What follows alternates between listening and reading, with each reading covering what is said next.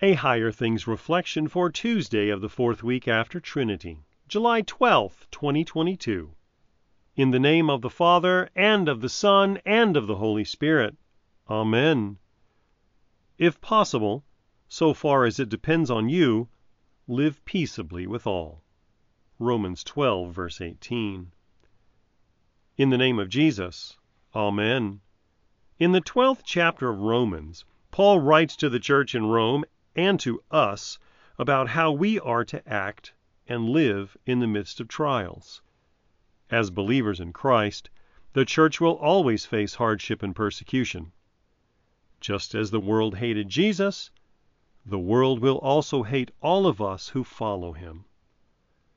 Because of this reality, we must prepare ourselves for what will come upon us, so that we are able to give a faithful witness to the hope that is in us. The problem is that our sinful flesh does not want to live in peace. When we are mistreated and when evil is done to us, we want to get even. By nature, we strike out against and impose our own vengeance upon those who have wronged us. Getting even feels good, and the sense of accomplishment that we get when we put someone in their place often leads us to do it again. However, this is sinful. It is not the example that Jesus has given to us. And as we have just read, it is not how the people of God are called to live. So, by faith, we must repent of our sins. We must confess to the Lord that we have failed to live in peace and that we have often repaid evil with evil. We must confess that we have failed to let the light of Christ shine forth through us. Jesus came to earth to forgive all who have done evil. His death on the cross and the shedding of his blood brought forth our forgiveness. When Jesus received evil at the hands of all sinners, he overcame it by good. He is the perfect example for us who have been called by faith. This is how we are to live. When we are mistreated and when evil is done to us, we are to overcome it with good. With the help of God, we discipline our flesh and pray for those who have done harm to us. We pray for God to grant them the peace that he has given to us. In the name of Jesus. Amen. Heavenly Father, we ask that you would grant us your peace so that we might live at peace with those who have done wrong to us. Help us be shining lights of the love of Christ so that the hearts of our enemies might be turned to you. Grant all this, we pray, for the sake of Jesus. Amen.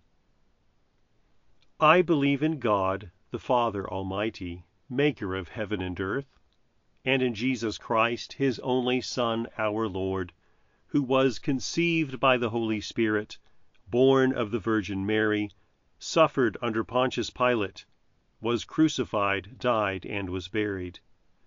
He descended into hell. The third day he rose again from the dead. He ascended into heaven and sits at the right hand of God, the Father Almighty. From thence he will come to judge the living and the dead. I believe in the Holy Spirit, the holy Christian Church, the communion of saints, the forgiveness of sins, the resurrection of the body, and the life everlasting. Amen. Our Father, who art in heaven, hallowed be thy name. Thy kingdom come, thy will be done, on earth as it is in heaven. Give us this day our daily bread, and forgive us our trespasses, as we forgive those who trespass against us. And lead us not into temptation, but deliver us from evil.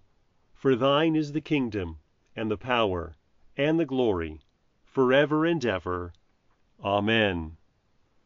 I thank you, my heavenly Father, through Jesus Christ, your dear Son, that you have kept me this night from all harm and danger, and I pray that you would keep me this day also from sin and every evil, that all my doings and life may please you.